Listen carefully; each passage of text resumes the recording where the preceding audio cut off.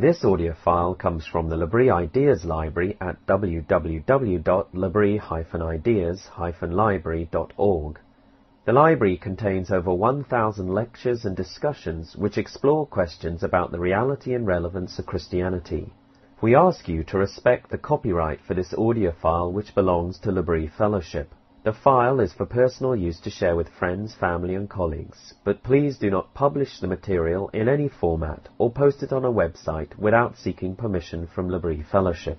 Please note that views expressed in the lecture and discussion time do not necessarily represent the views of L'Abri Fellowship. Well, welcome this gorgeous October evening at the peak of our fall colors. I am Sarah Chestnut, and I'll be lecturing tonight on this topic, to be bread broken, loafing around with Jesus.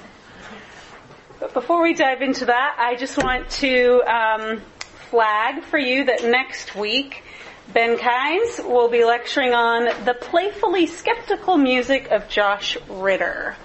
So you might want to make your way back next Friday to hear Ben. And then after Ben, the end of October, my sweet husband, Joshua Chestnut, will be lecturing on what do we do with our tears, a theology of crying. And if you're a guest here with us and you would consider yourself a crier, he'd love to talk to you between now and then. It's like doing some interviews. Okay, to be bread broken, loafing around with Jesus. Well, we often note the fact that here at L'Abri we give titles and descriptions for our lectures long before we've written them, and sometimes the lecture that we end up with bears little resemblance to the title that's offered. But tonight, I'm actually hoping to just crack open this title, to unpack it, to be bread broken, loafing around with Jesus. Or to change the metaphor to suit the theme better, I want to pick up this title like one might a loaf of bread, break it, which I'm tempted to do, but I'm not going to, and give it to you all to chew on, hopefully swallow, and I hope that our time of discussion can begin the digestion process for us. Now, before I attend to the shameless pun in the title of my lecture, I want to begin where all endeavors in the kitchen should start. And really, we would do well to transfer this into endeavors anywhere, in any context. And it's with the French culinary phrase, mise en place. Mise en place means putting in place. And it refers to the setup that is required before cooking or baking. The phrase is used as a noun. The setup of tools and the ingredients. It's used as a verb, the process of preparing. And it's used to express a state of mind, preparedness. You have taken stock. You have gotten your bearings in the working space. You have gotten your bearings in the working space and in your own body, and you know what you have at hand to work with. And you know what is missing and needs to be borrowed from your neighbor, or what substitutions must be made if you're going to continue. In this book, Out of the House of Bread, Preston Yancey writes, mise en place is a checking in, giving the kitchen and your abilities a once-over to confirm you are able to complete the recipe. Do you understand all the terms that were used in the recipe, which you were meant to have read 2 to 3 times in advance? Do you have the 8 pans Julia Child believes you should in order to make the gigot d'agneau pleureur, which is this, a weeping leg of lamb? Or for that matter, do you have the patience to do it?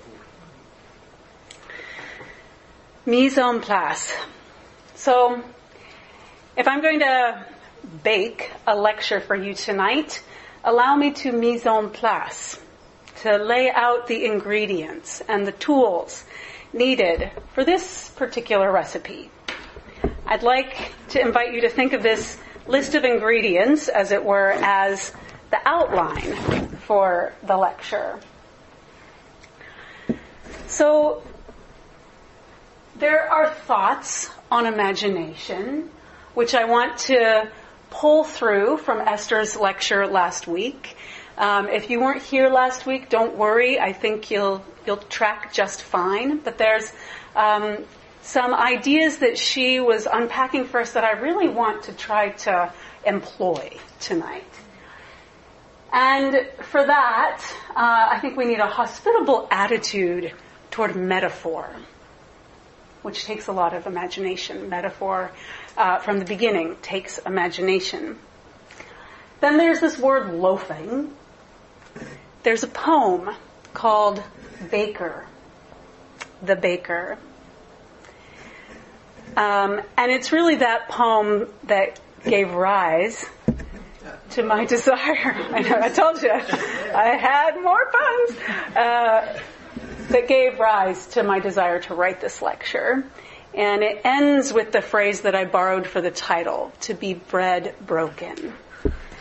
And there are these, and then there's a quick look at the biblical motif of the meal, and then the specific words of Jesus. I am the bread of life, and this bread is my body.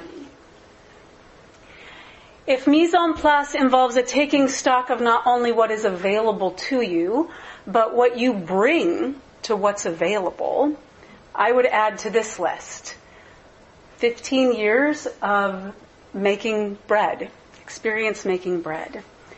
And I think that anything we do repeatedly shapes us. And I bring with me a couple presuppositions. The first, that making bread can be a devotional practice. And by practice, I mean a way or a routine or a regular activity undertaken to both give love to God and to receive God's love and grace. A practice, a spiritual practice, is about getting God's grace into us. And also this second presupposition, that the aim and the end of any devotional practice that is Christian is meant to make a person more like Jesus, rather than, for example, the aim and end of personal peace or a general sense of well-being, though these might be pleasant side effects. Last week, Esther pointed to humility and service as the shape of the image of God. And while I don't think this is an exhaustive list of ways that we grow in becoming more like Jesus, I do think these are essential expressions of growth in Christ-likeness. So I would like to invite you to think for a moment what you bring tonight. What do you bring that you would add to this list of what I'm making available? Perhaps you have a different set of presuppositions than the one I have. Or perhaps you have a bit of trepidation or maybe exultation at the thought of a deep dive into metaphor. Perhaps you have end of the day or end of the week weariness. I'll give you a moment and I will count. But a minute of quiet for you to mise en place. Take stock.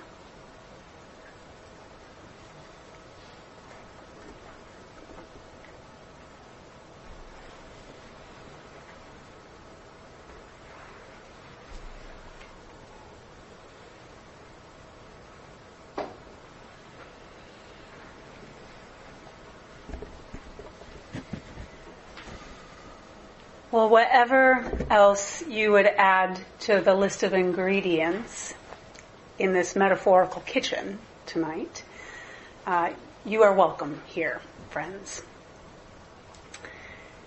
And now the mixing begins.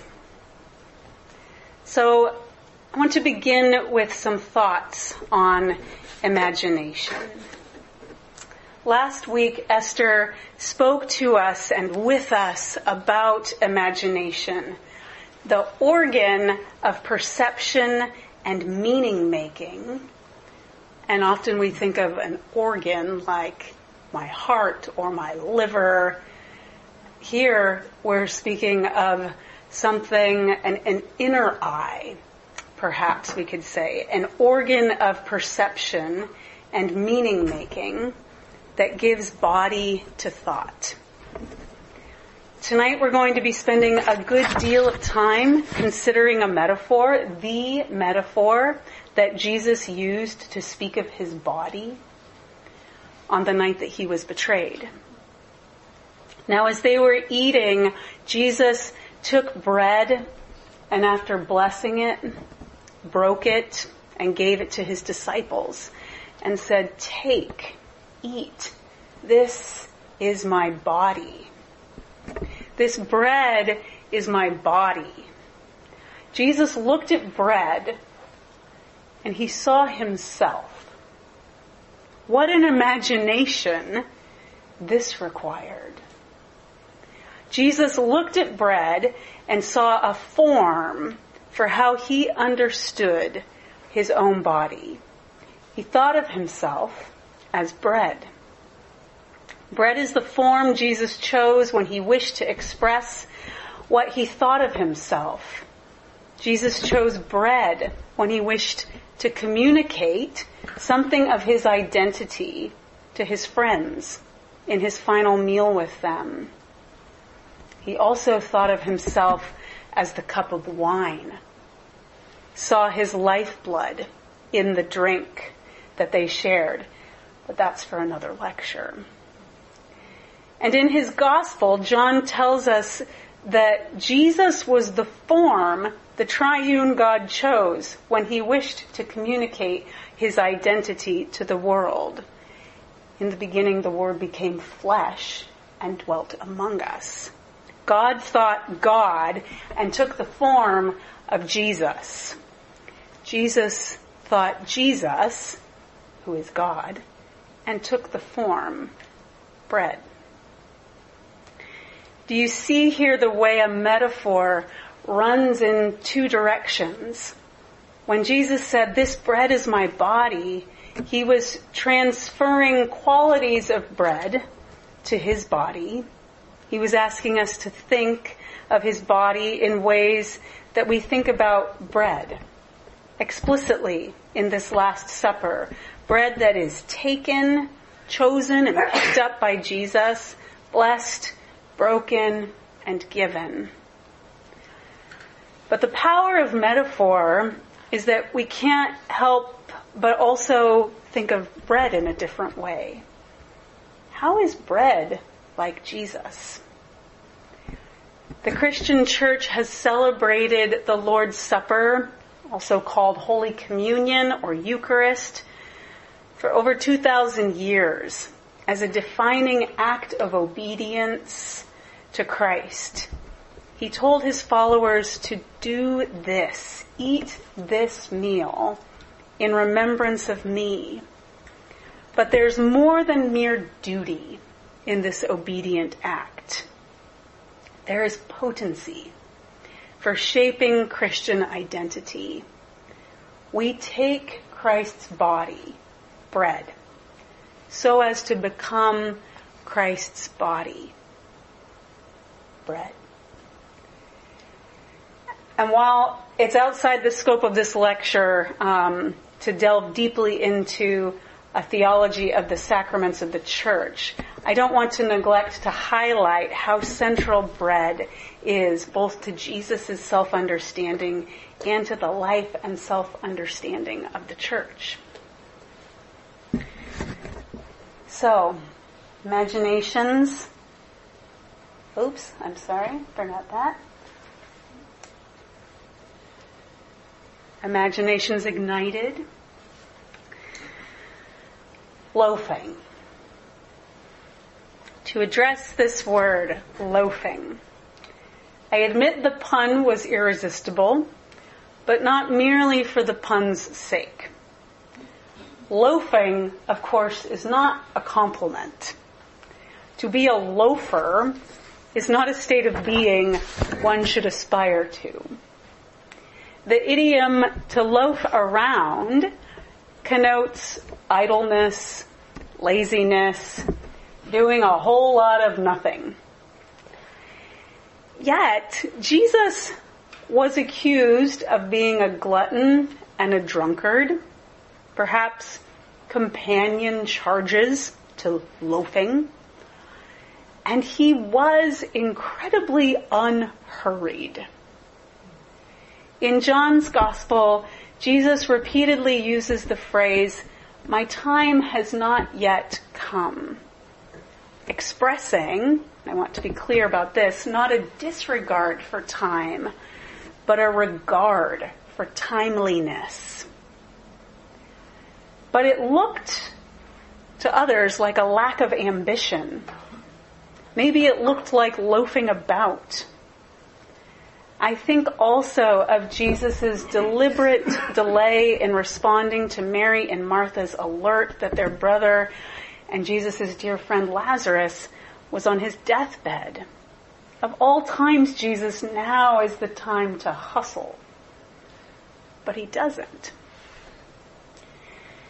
When you are making bread, you do a lot of waiting, which means you do a lot of other things around the edges, like washing dishes or folding laundry or having a tutorial with a Labrie student. All the while, the crucial thing for a good result, which to the naked eye is an invisible thing, except for its slow effect, is happening. Fermentation. The slow rise of dough. Yeast and good bacteria feasting on the sugars in the grain, letting off gas as a byproduct, which breathes life into the otherwise dense, heavy mass of wet, lightly salted flour.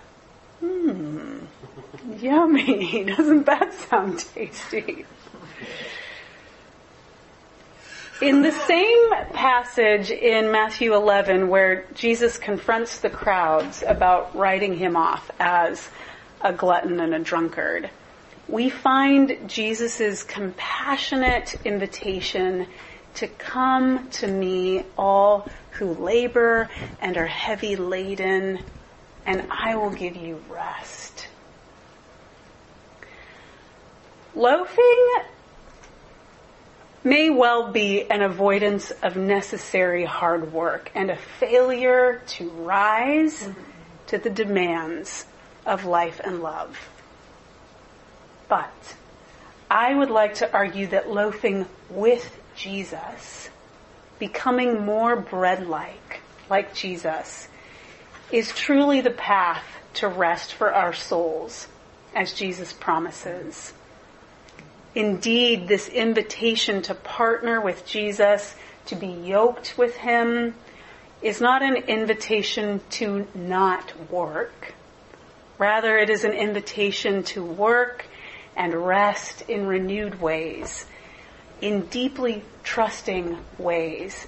Things are happening even when you don't see them happening. We will revisit loafing before the end of the lecture. I'd like to move on to this poem, Baker, by Jeannie Murray Walker, who is a poet of Christian faith. And at the end of August, I took a 2-night retreat by myself to rest, to read, to write, to, I guess we could say, mise en place, to take stock. Or in the words of David in Psalm 4, to ponder in my heart on my own bed and be silent.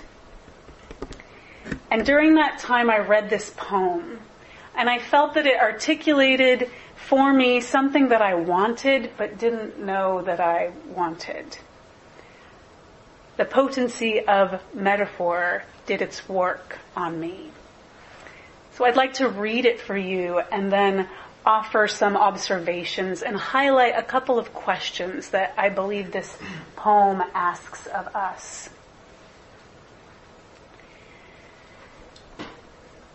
The bus releases you beside the bakery at 5 a.m. His lights on. You can smell the secret life of bread.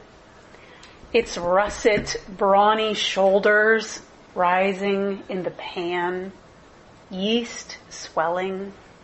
Yearning toward croissants, pretzels, braided curls of challah. You give the baker money. He gives you a loaf. Neither of you can say the mystery you share like lovers. You shyly nod and bear your loneliness to work in helpless hands. Whatever it is, you cannot explain the one thing that matters. You break his bread at noon and fling it toward frozen ducks on the mill pond, and you awaken from what you've been.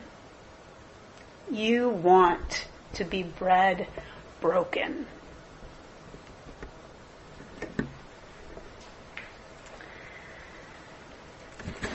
You can smell the secret life of bread.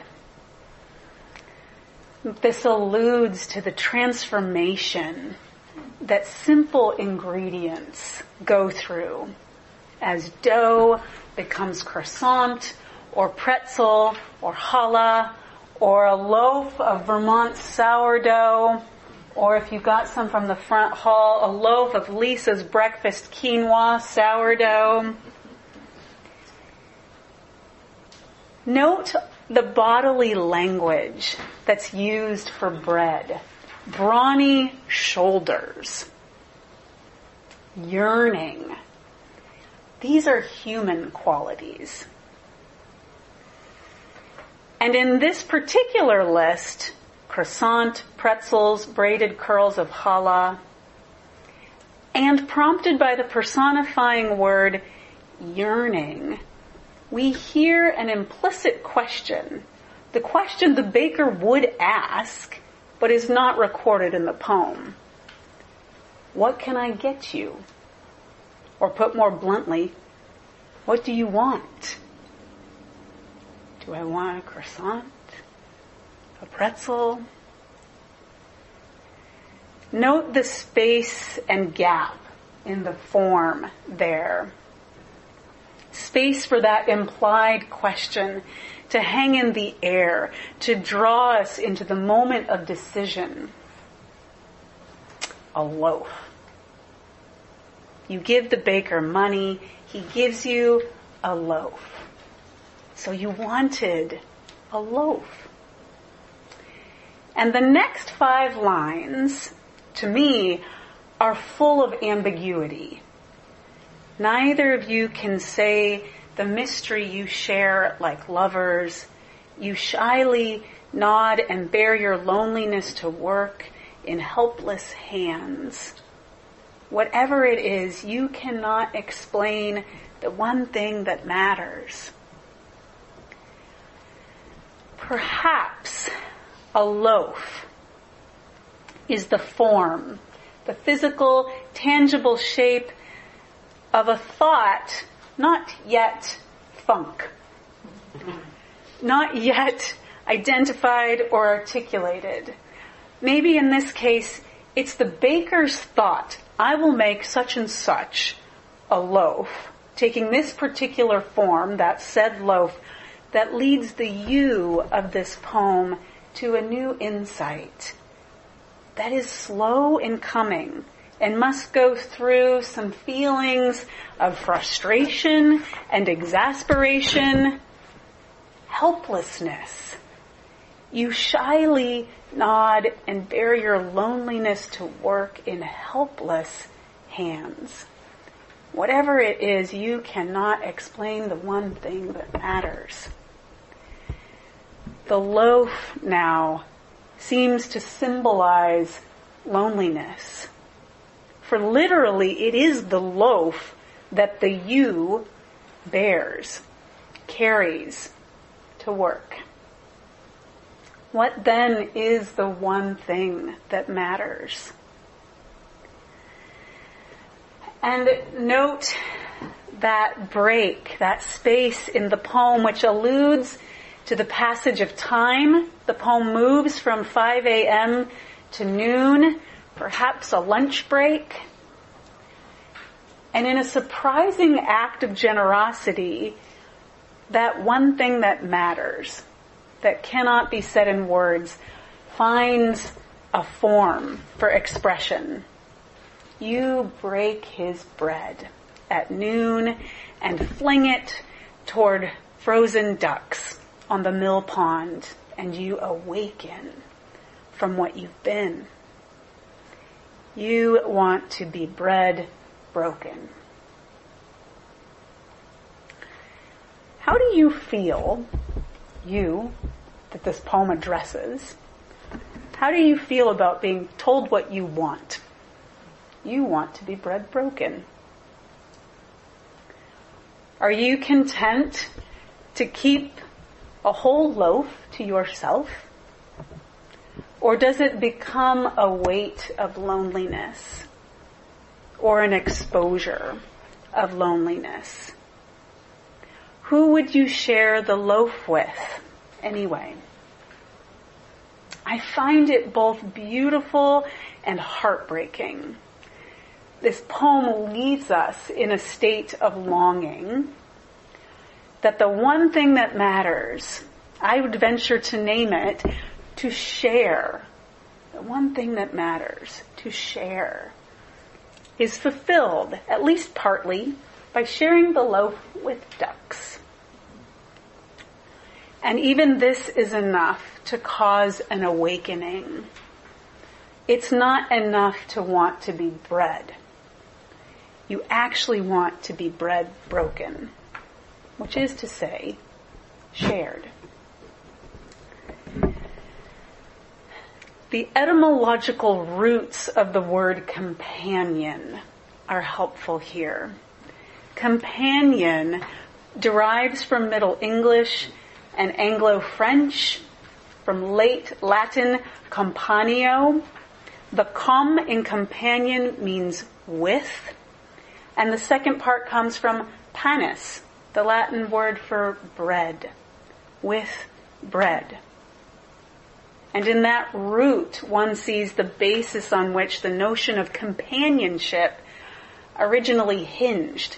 A companion is someone you share bread with.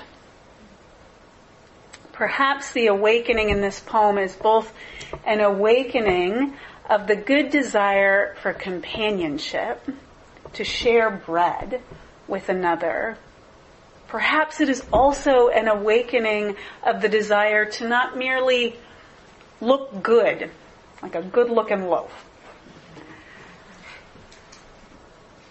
and not to just look good, but to go unchosen, untouched, ungiven. Perhaps this expresses a realization that the one thing that matters is to offer oneself in a deep and complete and nourishing sense to a hungry world. You want to be bread broken. Do you want to be bread broken? I think this is a question worth asking and a question worth answering. And it most certainly was a question that Jesus reckoned with and answered yes to.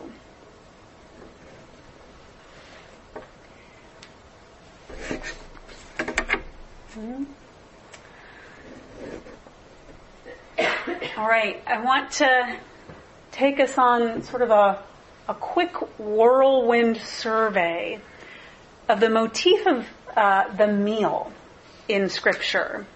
And this is largely informed by this little book called A Holy Meal by Gordon Smith. Indeed, the meal is a central motif in the Bible, particularly in connection with God's salvation. And this is fitting because it was in eating that the first human parents disobeyed God. The first human parents were invited to eat of the Garden of Eden with the proviso that their eating was to be an expression of thankfulness, obedience, and dependence on God. And alas, it was in their eating that they chose to disobey. Eating plays a crucial role in the inauguration of the Old Testament covenant. Abraham and Sarah make a meal for the Lord, who appeared as three men by the oaks of Mamre in Genesis 18. And they receive, to Sarah, is the laughable promise that she will have a son in her old age. After the Hebrew people were delivered from 400 years of slavery in Egypt, which brings to mind that daily provision of manna in the wilderness, we read in Exodus 24 of the confirmation of the covenant. I'm not putting it up here in full. I find it overwhelming on the screen to see all this. So just listen. I want you to hear this because of the presence of blood as well, as you think toward Jesus' own identification with the cup as well. Moses, this is from Exodus 24. Moses came and told the people all the words of the Lord and all the rules. And all the people answered with one voice and said, all the words that the Lord has spoken, we will do. And Moses wrote down all the words of the Lord. He rose early in the morning and built an altar at the foot of the mountain and 12 pillars according to the 12 tribes of Israel. And he sent young men of the people of Israel who offered burnt offerings and sacrificed peace offerings of oxen to the Lord. And Moses took half of the blood and put it in the basins, and half of the blood he threw against the altar. Then he took the book of the covenant and read it in the hearing of the people, and they said, all that the Lord has spoken we will do, and we will be obedient. And Moses took the blood and threw it on the people and said, behold the blood of the covenant that the Lord has made with you in accordance with all these words. Then Moses and Aaron, Nadab and Abihu, and 70 of the elders of Israel went up, and they saw the God of Israel. There was under his feet, as it were, a pavement of sapphire stone, like the very heaven for clearness. And he did not lay his hand on the chief men of the people of Israel. They beheld God and ate and drank.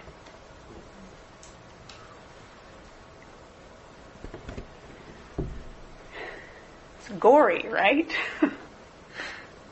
Here there is feasting to seal this covenant. In describing the sacrificial system, the book of Leviticus makes regular references to the act of eating in connection with the sacrifices. The peace offering in particular included eating part of the offering while it was being presented to God. The wisdom literature of the Old Testament includes intriguing references to eating and drinking, including, "Come, eat of my bread and drink of the wine I have mixed. Lay aside immaturity and live, and walk in the way of insight." This is the call of wisdom to whoever is simple, to him who lacks sense. "Come, eat of my bread and drink of the wine I have mixed." In the prophet Isaiah, we find this call: "Come, everyone who thirsts, come to the waters, and he who has no money, come, buy and eat. Come, buy wine and milk without money and without price. Why do you spend your money for that which is not bread, and your labor for that which does not satisfy? Listen diligently to me and eat what is good, and delight yourselves in rich food. Incline your ear and come to me. Hear that your soul may live, and I will make with you an everlasting covenant, my steadfast, sure love for David."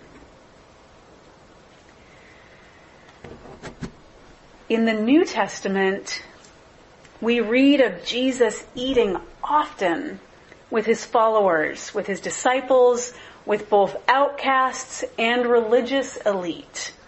Sometimes he's the one hosting and serving the meal. Think of the miraculous feeding of 5,000 and the Last Supper. But more often, he's the one who is a guest at the meal. Jesus continued eating with his disciples after his resurrection, and in the road to Emmaus account, it is specifically in the breaking of bread that Jesus was recognized. The early church ate together, and it was and remains a defining practice of the Christian church to regularly affirm the new covenant in Christ's blood and the celebration of the presence of the risen Christ in the communion meal. In light of all of this eating, in light of all of this table-centeredness, it should come as no surprise, and yet should, I think, still strike us as amazing and wonderful that salvation is symbolized in the act of eating and drinking. Gordon Smith notes, "In the event of a meal, we together look back to the failure of our human parents, and we look forward to an eating and drinking that will be part of the kingdom that is yet to come. We also eat very intentionally as an act of obedience. Do this in remembrance of me. By this act, we identify with what matters most to us, to live in grateful obedience to God, who is the source of life." So let's look a little closer at one specific passage in which Jesus identifies himself as bread. This is found in John chapter 6, where Jesus says, "I am the bread of life." At the beginning of John 6, Jesus desires to feed a large crowd. Lifting up his eyes then and seeing a large crowd was coming toward him, Jesus said to Philip, "Where are we to buy bread so that these people may eat?" Jesus goes on to miraculously feed thousands of people from a boy's small lunch of 5 barley loaves and 2 fish with leftovers. The next day when the crowd seeks him out again, Jesus states, truly, truly I say to you, you are seeking me, not because you saw signs, but because you ate your fill of the loaves. Do not labor for the food that perishes, but for the food that endures to eternal life, which the Son of Man will give you. For on him God the Father has set his seal. And this sparks a long and escalating discussion in which Jesus states, I am the bread of life. He says this twice and elaborates, I am the living bread that came down from heaven. This in contrast to the manna that was provided to the ancestors in the wilderness. And Jesus finally pushes this metaphor to its breaking point, or pushes his conversation partners to their breaking point. The bread that I will give for the life of the world is my flesh. Truly, truly, I say to you, unless you eat the flesh of the Son of Man and drink his blood, you have no life in you. Whoever feeds on my flesh and drinks my blood has eternal life, and I will raise him up on the last day. For my flesh is true food, and my blood is true drink. And maybe, like many of the followers, you want to say, this is a hard saying, Jesus. Who can listen to it? And indeed, many of the disciples turned back and no longer walked with Jesus from that point on. While there's much more that could be said about this particular passage, and I encourage you to give it a fresh, close read in the coming days, I'll simply note here that this I am statement is the first of 7 I am statements in John's Gospel. The 7th being, I am the true vine. Thomas, I think you're just blocking the screen a little. It's okay, your arm is just going into the light, and so it's blocking the PowerPoint. Don't worry. So this I am statement is the first of 7 of John's I am statements that Jesus says. And the 7th is, I am the true vine. Together, I am the bread of life, and I am the true vine, point directly to the Lord's table, the bread and wine with which Jesus identifies himself in the Last Supper. Turning to that language in particular, where Jesus says, this bread is my body. All of the synoptic gospel, or all of the gospels account for this Last Supper, but it's in Matthew, Mark, and Luke that we find Jesus in the final meal with his friends, and we find the language that has carried forward into the celebration of the communion meal. The Lord's Supper is a profound symbolic action. And symbolic actions, we'll get to that. Symbolic actions, religious and otherwise, make sense only if we understand what's happening, what the activity represents, and what it communicates. It communicates the gospel, the saving work of God, in 2 sentences. And commentator Frederick Dale Bruner notes, Jesus' supper is also Jesus' personal doctrine of the atonement. Here we have Jesus' most careful verbal and visual definition of what his death means. Here's Matthew's account.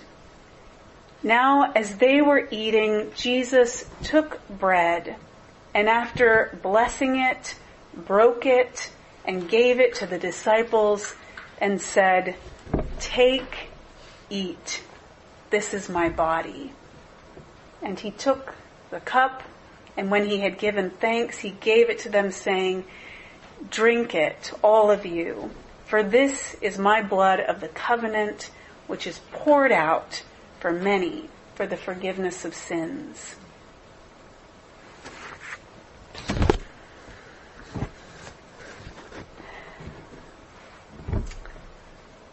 I'm happy to come back if you want to talk more about the communion meal or the Last Supper. But I want to move to the final section of this lecture tonight, which is the most personal, I guess. I said in the mise en place, one of the things I bring to this topic is 15 years of making bread. And so I really want to offer you two things here. One, some reflections on making bread for our family, making bread for the communion table, which I've done recently for our church. And then I want to reflect on the particular steps of the bread making process that I think, here it is again, give rise to hard but important questions for the soul. So first, making bread for our family and for communion. I've made bread for our family pretty much for the entirety of my children's lives. There have been seasons where I've paused, but pretty much Mom's sourdough bread is a staple in our kitchen. It makes great toast. It makes the best grilled cheese sandwiches. It's a wonderful accompaniment to soup. It's a really good platform for just bits and pieces of all sorts of things. And the ends that are getting a little stale make really good croutons. And lately, Lily, who's 7, has become particularly effusive about Mom's bread, which is really nice to hear because a lot of the labors of parenting go unacknowledged. So I am enjoying that. But even more, I've enjoyed this. In the last month, I've been able to make bread for our church's communion services. And in this way, my kids have encountered a very familiar sight and feel and taste with new ideas and new words, ritual words put to them, which back to the work of imagination and the way that metaphor runs in two directions, even as they start to learn how Jesus is like bread, they're invited to consider how Mom's bread is like Jesus. Consider for a moment why Jesus instituted a holy meal. We've noted the centrality of meals throughout Scripture. And can you think of anything more basic and sustaining to human life than eating and drinking?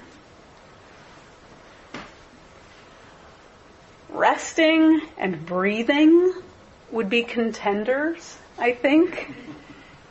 And I think these are provided for, accounted for in the gift of Sabbath. Frederick Dale Bruner again notes, God gives rites, these rituals, in order to communicate realities.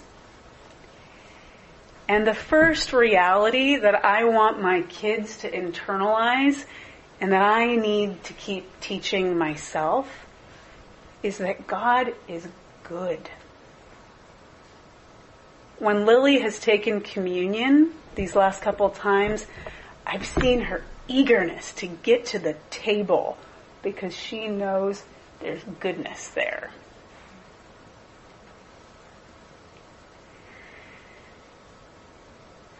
as she's torn off a piece of bread, I'd whispered in her ear, "Lily, this is Jesus' body, broken for you. He loves to give good food to his children." Jesus is like good bread.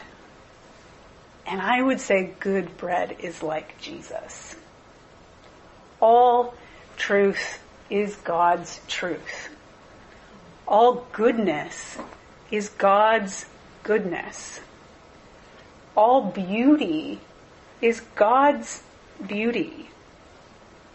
What truth, what goodness, what beauty is in your life that you have maybe not yet received as gifts from God that speak directly of God's character? All right, the second personal reflection here. The process of bread making. The workers know I've been thinking a lot since going to this Vermont conference on Christianity and the arts of craft care as soul care. Any art or craft that we discipline ourselves to, I think, is also a way that we attend to the state of our own souls.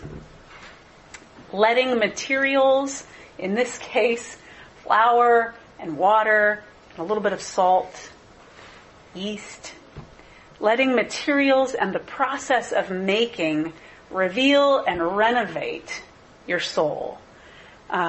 Allowing that time to be a time where you keep company with Jesus. I like this phrase a lot. Adele Calhoun uses it in her Spiritual Disciplines Handbook.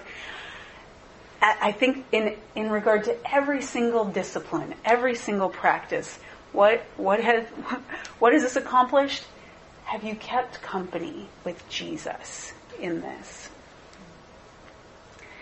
And letting that process and that craft or art put questions to us.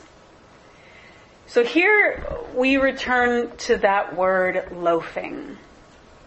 Not just as a verb, but as a noun, to become loaf-like. I want to look quite literally at these steps in making a loaf, and through paying attention to what's going on in some particular steps, I want to ask some questions of our souls. And by soul, I mean our whole person. And these might be questions that you want to tuck away and ponder prayerfully. All right. Mise en place, which we began with. The preliminary step that tells us a hard truth. You can only begin where you are. You can only begin where you are.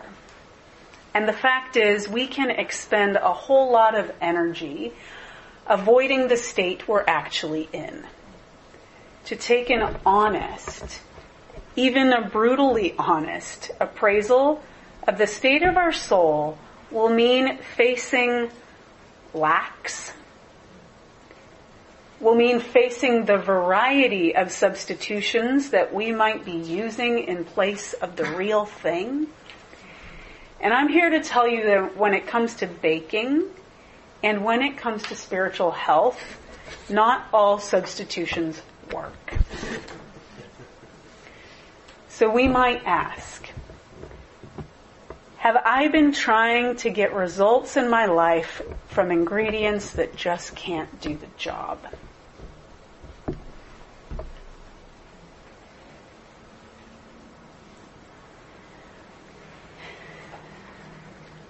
All right, next steps. We mix water and flour and a starter, which is wild yeast feeding on wet flour. yeast from the air that has found a hospitable environment and is then munching away on the sugars in the grains. That is what a starter is. So, I think a starter, the presence of wild yeast, invites us to ask the question, what's already there? What's already in my life, but perhaps has lacked a hospitable environment to flourish?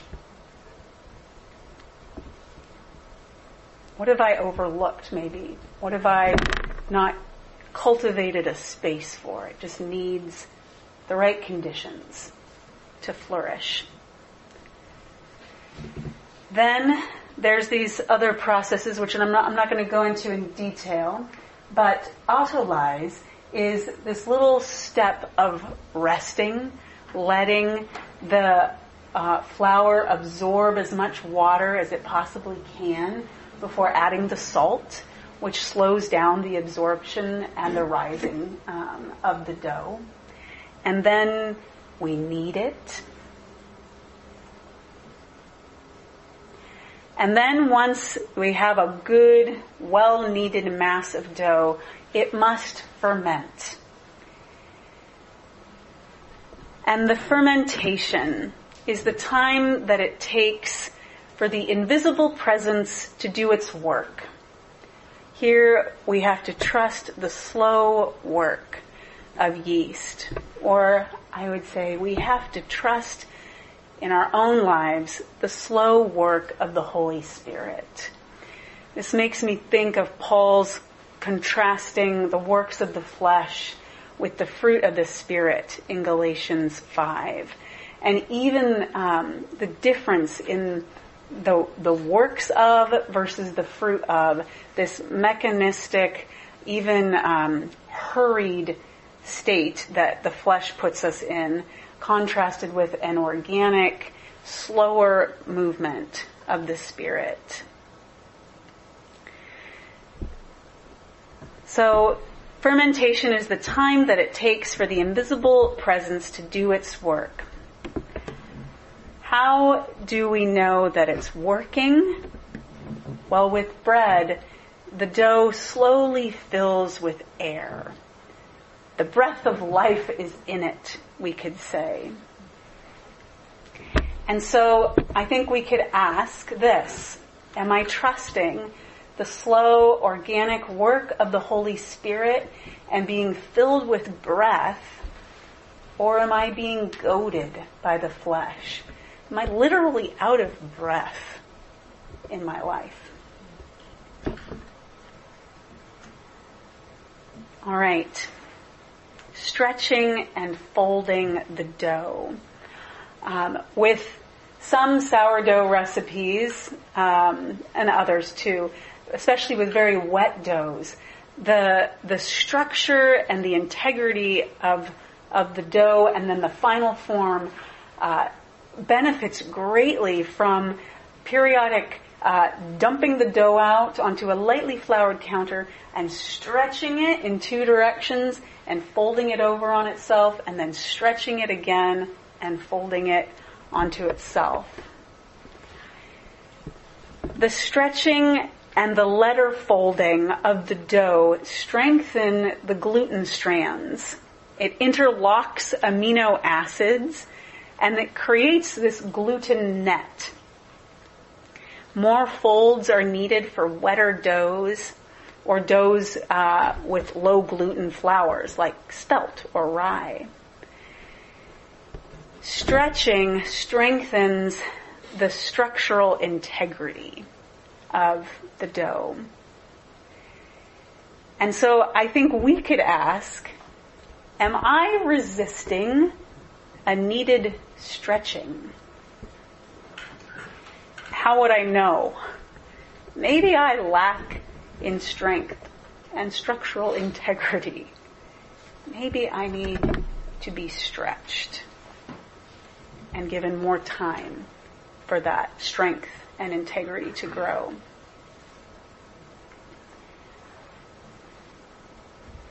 After the fermentation, we divide the dough and we pre-shape the loaves.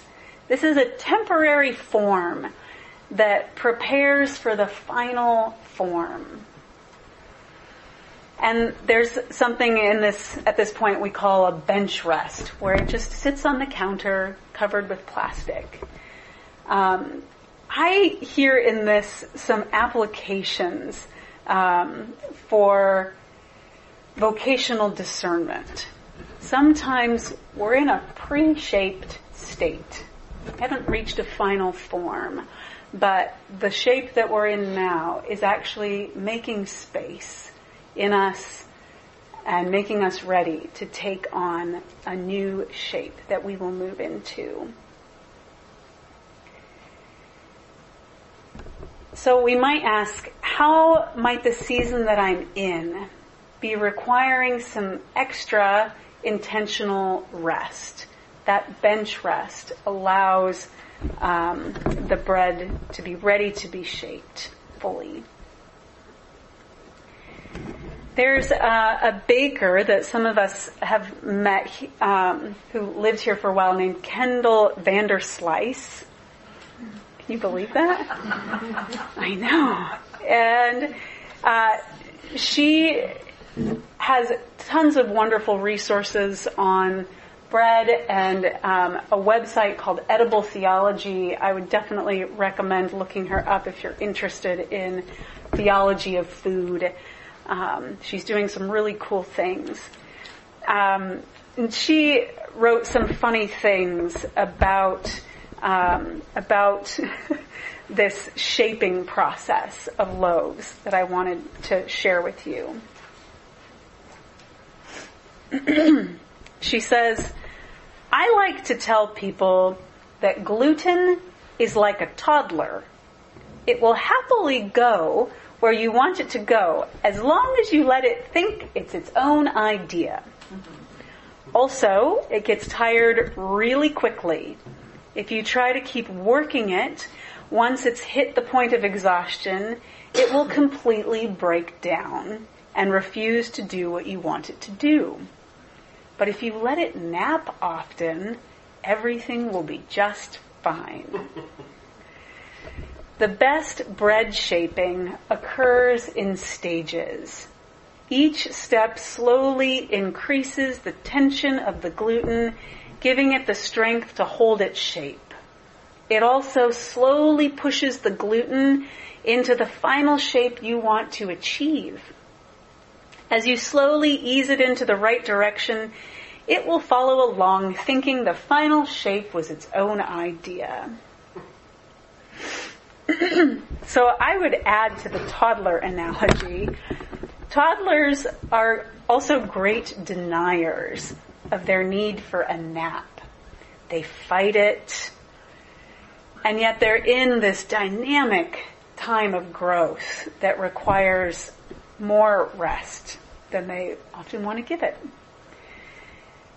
And I think there's a similarity in athletics. If you've done any athletic training, you know that rest is a critical part of the training regimen to be able to perform optimally.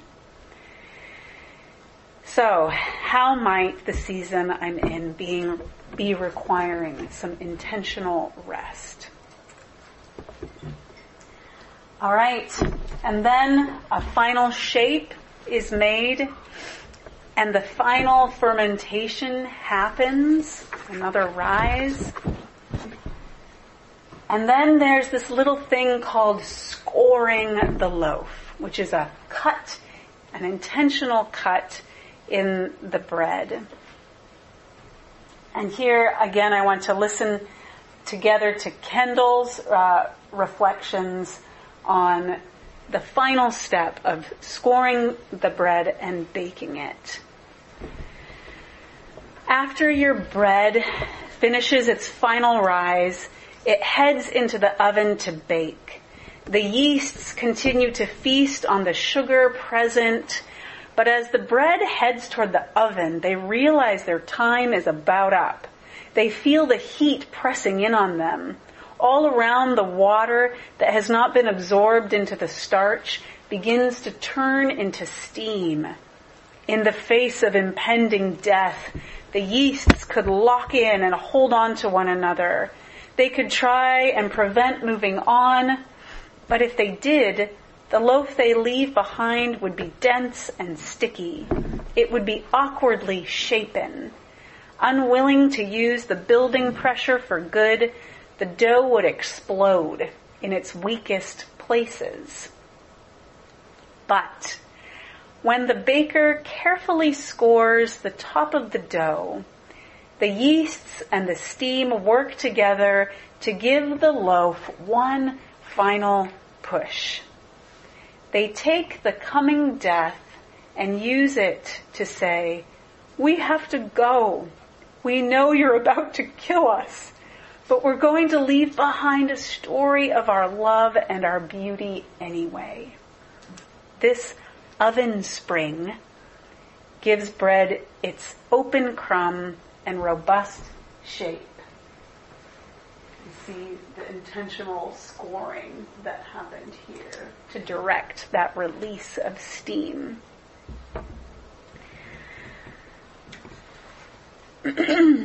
So, we've been loafed, been made into a loaf of bread, taken out of the oven, the crust crackles.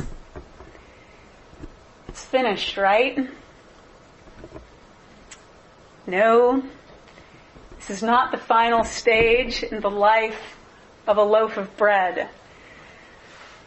One of Lily's lovely compliments of my bread recently was, "Mom, your bread is so good it should be in a museum." And I said, nay, Lily, that's exactly what it should not be. It should not be in a museum. It can't be under glass. Of course not. No matter how beautiful a loaf is, it is not complete until it has been broken, shared, eaten. What a tragedy to watch a gorgeous, wholesome loaf mold under plastic. You break his bread at noon and fling it toward frozen ducks on the mill pond, and you awaken from what you've been. You want to be bread broken. And that's where I'm going to leave off and invite you to sneak out and get a piece of bread, or stick around and have a conversation about things that stirred in you or that came to mind, questions you have. I'm happy to chat about any of this.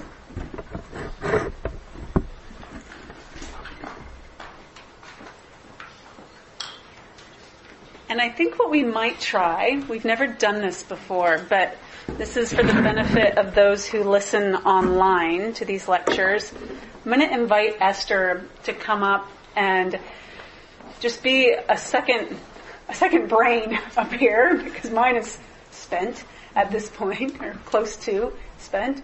And as you raise questions or comments, she'll just repeat them for the recording so that I don't forget to do that, because I always forget to do that. Thank you for trying that. Yes, Chris. Do you think that bread was a necessary analogy or representation for Jesus to use, or do you think he could have used another food? Was bread a necessary analogy for Jesus to use, or could he have used a different food? Mm-hmm. That's a good question. Is there a different food you have in mind? Just any? Is that like... Yeah. Mm-hmm. Mm-hmm. Yeah. I think, and I'd love to actually do further reading in this, but I think bread in many different forms, depending on whatever the local grains available have always been like a staple in humans' diets. And so I think one of the reasons bread is so suitable is it's so basic. Yeah. And of course, in the Last Supper, it was an unleavened bread. It was the Passover meal. So there were very specific symbols that he was taking up and inhabiting and transforming, I would say, in that as well. So I guess in that regard, maybe no. Maybe it couldn't have been anything but unleavened bread. Do others have thoughts on that? Why bread? Couldn't it have been something else? What else could it have been? Is there a tie-in between bread and manna from the Old Testament? Yeah, and I think the unleavened bread from the Passover meal, when God delivered the Hebrew people and they had to flee Egypt before their bread could rise, they had unleavened bread. And so part of the memory and cultivating the memory of that as a people involved having unleavened bread to remember that God delivered them from slavery. Yeah. It's also the most basic universal staple, so it's an idea that's about as globally accessible as any food-based idea could be. Yeah, I think so. Universally accessible, like water, bread and water. Yeah. I've always thought primarily about when Jesus said my body's broken, or his bread's broken, like my body, of his body on the cross, actually being broken. But this is neat to hear the idea of it being shared, like that's part of the broken. Do you think he meant both, or do you think he primarily meant the shared? Like, is that how they would have understood it? They heard it? Yeah, the question is the idea of bread broken to be shared. That's one aspect. We also think of Jesus' body being broken on the cross physically. Is one of those more meant by Jesus than the other? Thank you for that question. I think what Jesus shares is his broken body. And so it is both. Yeah. I think a comment just going off of that that I have is that's one of the great work that a metaphor does, is it can carry a lot of meanings. When in my research, I learned that metaphor comes from the Greek word for moving van. It's like the same root. So it's like everything you can put into a moving van and it moves. Yeah. Cool. Yeah. Thank you. Yeah. Yeah, Ben. Just fairly unformed question here about the use of leaven negatively, as in Jesus' words. I think Esther, did you talk about this in your lecture, or someone talked about it At church. Never mind, it was at our church. I don't remember. It all bleeds together. But the Pharisees, the hypocrisy of the Pharisees being referred to as leaven, that's sort of corrupted a batch and is rising, and so it's that same sort of process that is described so beautifully here, and it's such a good thing, right? But then used as a negative thing, as something that can corrupt and contaminate the whole batch, right? Is that, do you think, is that metaphor used because it makes contact with sort of like the Jewish notion of purity and impurity, and the command to have unleavened bread in the Exodus, and I'm just wondering where the use of that metaphor, I think, seems so contrary to it seems contrary to good bread, right? Yeah. We're like crackers. We're talking about crackers. Crackers is unleavened bread. Yeah. I guess just what do you make of that metaphor? Yeah. You want to try some? Yeah. So Ben asked what does Sarah make of the use of the metaphor of leaven in Scripture as something that's negative, something that corrupts the whole batch? Well, you put your finger on something that I wanted to do some more reading into and didn't have time to. So I'm curious about this as well. I certainly don't think Jesus is saying yeast is bad, but I do think once it's there, like there's no way to take it out of dough, like salt. You can't get it out once it's in. And so, yeah, that's where my mind goes with that. Like if he's warning against that. This is a metaphorical link. Like the influence of the Pharisees is like yeast, and so I think it's asking us to think about that influence. Just because of how pervasive yeast is in something, Yeah. it's not that he's assuming a negative connotation in the minds of his listeners. Right. Yeah, but that was a question I had too, because you mentioned, is it something to do with purity laws? And everybody been like, well, this is the right bread to eat, and this is the wrong bread to eat. And I'm like, I would guess there's both unleavened and leavened bread options in the market, but I don't actually know historically. Lenny? And it seems like there was a practical part of the Passover bread being unleavened because of time. Right. It takes time.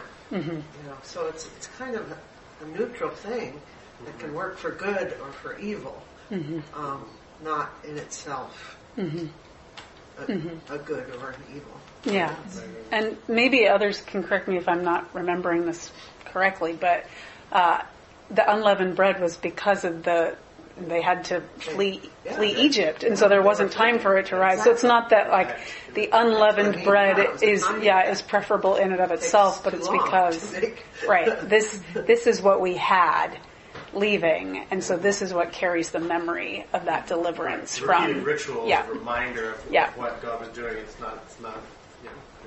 Yeah, Rachel.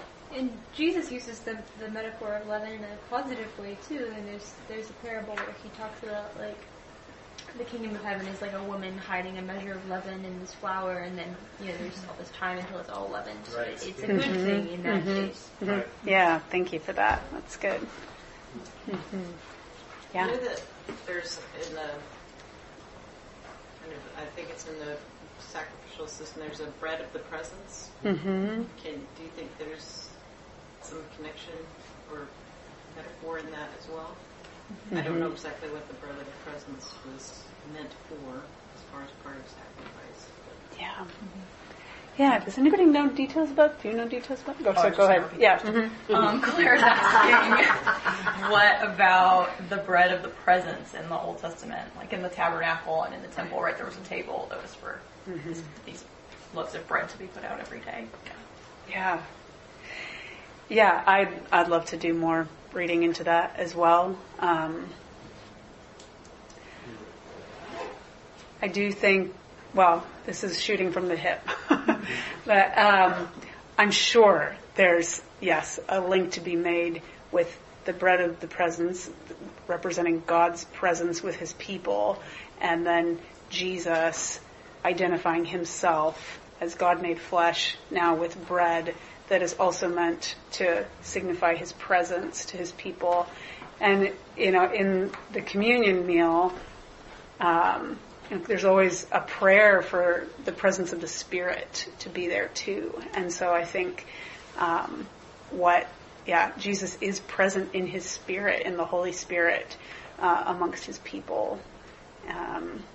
But yeah, anybody else know more about the bread of the presence?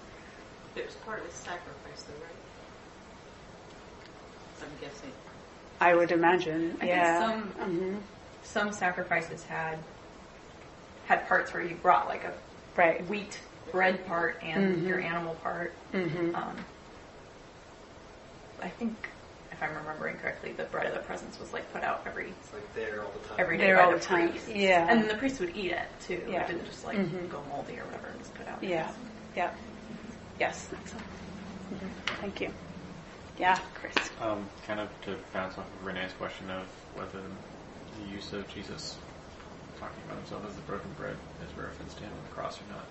How do you think that also plays in later in certain passages of Scripture that talk about Jesus specifically, none of his bones being broken? Would you say, like, sure, his bones weren't broken, but his body was, like, metaphorically broken in death? Or would you just say that because of that, statement of Jesus not being literally broken that way, then this can't be about that? So that is a connection to the Passover lamb. That's not about bread. They couldn't break any of the Passover lamb's bones to get the marrow out, and that's more of a haste theme. So Jesus' bones aren't broken to refer back to that rather than to the breaking of the But broken and like he's killed.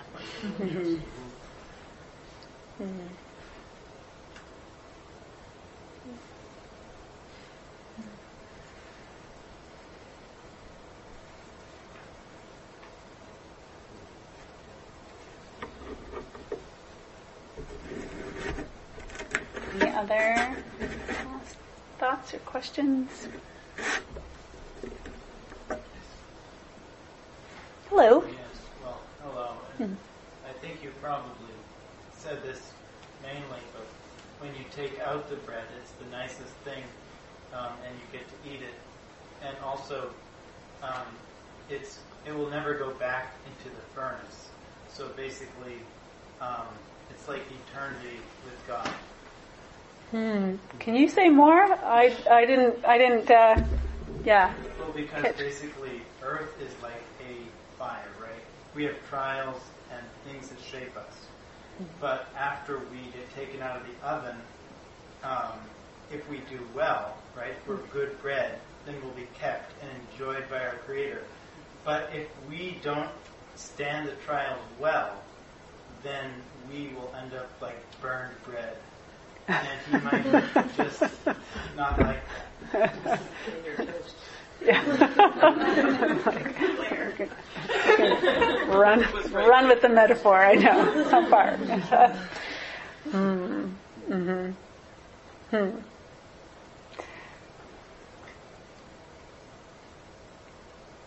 I have been thinking about. Well, this is not a fully formed thought, but thinking about the metaphor of transformation versus transfiguration, and thinking like, okay, we see ingredients transformed, but I do wonder what the transfiguration of bread will be in the reunion of heaven and earth.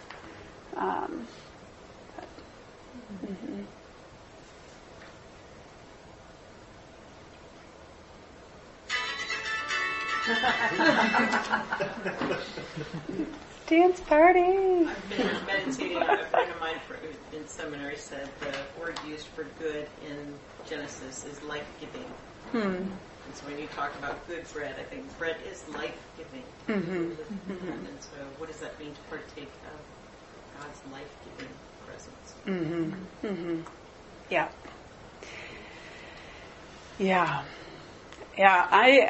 I am really hopeful. I mean, I think hopeful that churches will be able to return to, if they were already sharing a common loaf, since everybody had to go to the little packets during COVID. But I'm a big proponent for, like, the communion meal should be as close, should as fully exemplify life-giving, nourishing, desirable bread. I understand why we still do unleavened wafers, but I don't know. I don't think we're bound to that anymore. There's a new covenant in Christ.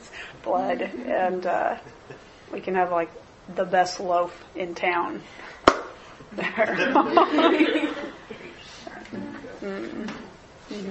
Yeah, Ben. So is there a continuation of the metaphor if we think about bad bread? Like we've been talking about good bread. Wonder bread. This whole time we've been talking about good bread. But there's bread and then there's bread, you know? Yeah. Yeah, and even just, I'm just thinking, I was fascinated by your questions, the questions that you're going to ask yourself that are prompted by the baking process, and how it's a way, you know, the real pretty searching self-reflection there. But, you know, am I working with ingredients that just can't do the job? You know, am I trying to make a beautiful loaf of whole grain sourdough, and all I have is refined white flour, and, you know, whatever it is. Yeah. Yeah, I guess that I'd like to hear more thoughts on what that can look like in our lives. I think each one of these, I mean, I understand these questions are like prompts to like chew on it. Yeah, what is the, what's an example? It's an example of not having the right ingredients to do the job in your life. For anybody, I don't know, yeah. Ben's asking, what does it look like to flesh out some of these questions that Sarah asked in the steps of the bread making process? Yeah, I invite anyone to share on that front, because I think, they are fairly weighty questions that merit some reflection. I'll just add on the bread front that is there bad bread here? I was thinking about the living in a gluten scared time, because there's some legitimacy to that, because of both our farming and our baking practices are yielding a product that is not as digestible as bread that is made from good ingredients and that undergoes a slow rise. Because the slow rise process of sourdough baking breaks down the gluten and actually does a ton of digestion in the process before it even goes into your mouth and hits your stomach. And so, I do think, again, that's indicative of haste and mass production. And so I guess that would be one angle to add into that process of reflection. And what am I just doing a rush job on? That means I'm not gonna get the kind of results that can only be gotten with patience. Trusting the invisible work of the Spirit. Yeah. That's really helpful. Yeah. Yes, Thomas. Did you say the sourdough aids in breaking down the bread? Yes. It helps. It basically, does some digestive work for you before you eat it. So people who are sensitive to gluten can often eat sourdough breads. They can't eat the other bread? Right, like Wonder Bread, or bread that's made with conventional yeast, which often has more of a dough-like batter, and it's baked in forms. And sourdough, they can eat it when they might not be able to eat the other bread. Correct. That's because of why again? Because the slow fermentation process in sourdough baking means that the gluten strands, which has to do with the proteins of the grain, are broken down in the rise process of the bread. It's broken down. Yeah.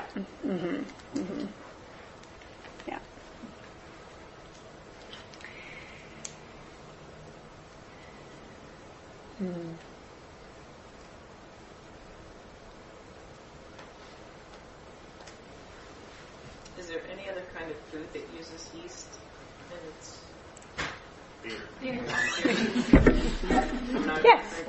Yes. Beer. Which is liquid bread. It sort of is liquid bread. I've never heard of bread. Uh-huh.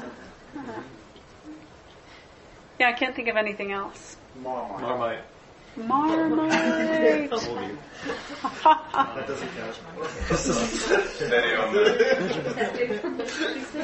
It's just interesting that that's kind of, it, like I said, it breathes. Mm-hmm. So that's a very interesting metaphor of it's one of the foods that has breath in it. Yeah. And, Yeah. Going back to Genesis, that we have breath. Right. I did try and make bread when I was a kid. I had no idea what I was doing, and I didn't know yeast was a product in it, so it was eggs, milk, sugar, and flour, and sprinkles.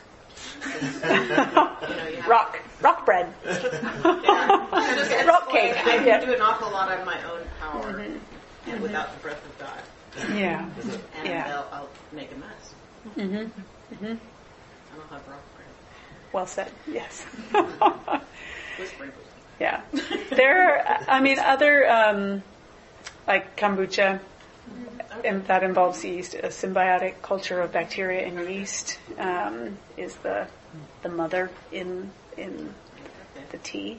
So yeah, anything that is working with fermentation involves yeast and bacteria. And Wood wine as well. Yeah.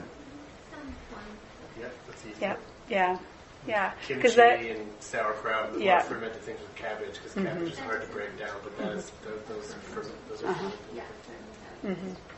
Yeah, and the yeast is naturally it is on the skins of the grapes, so it's there in wine already.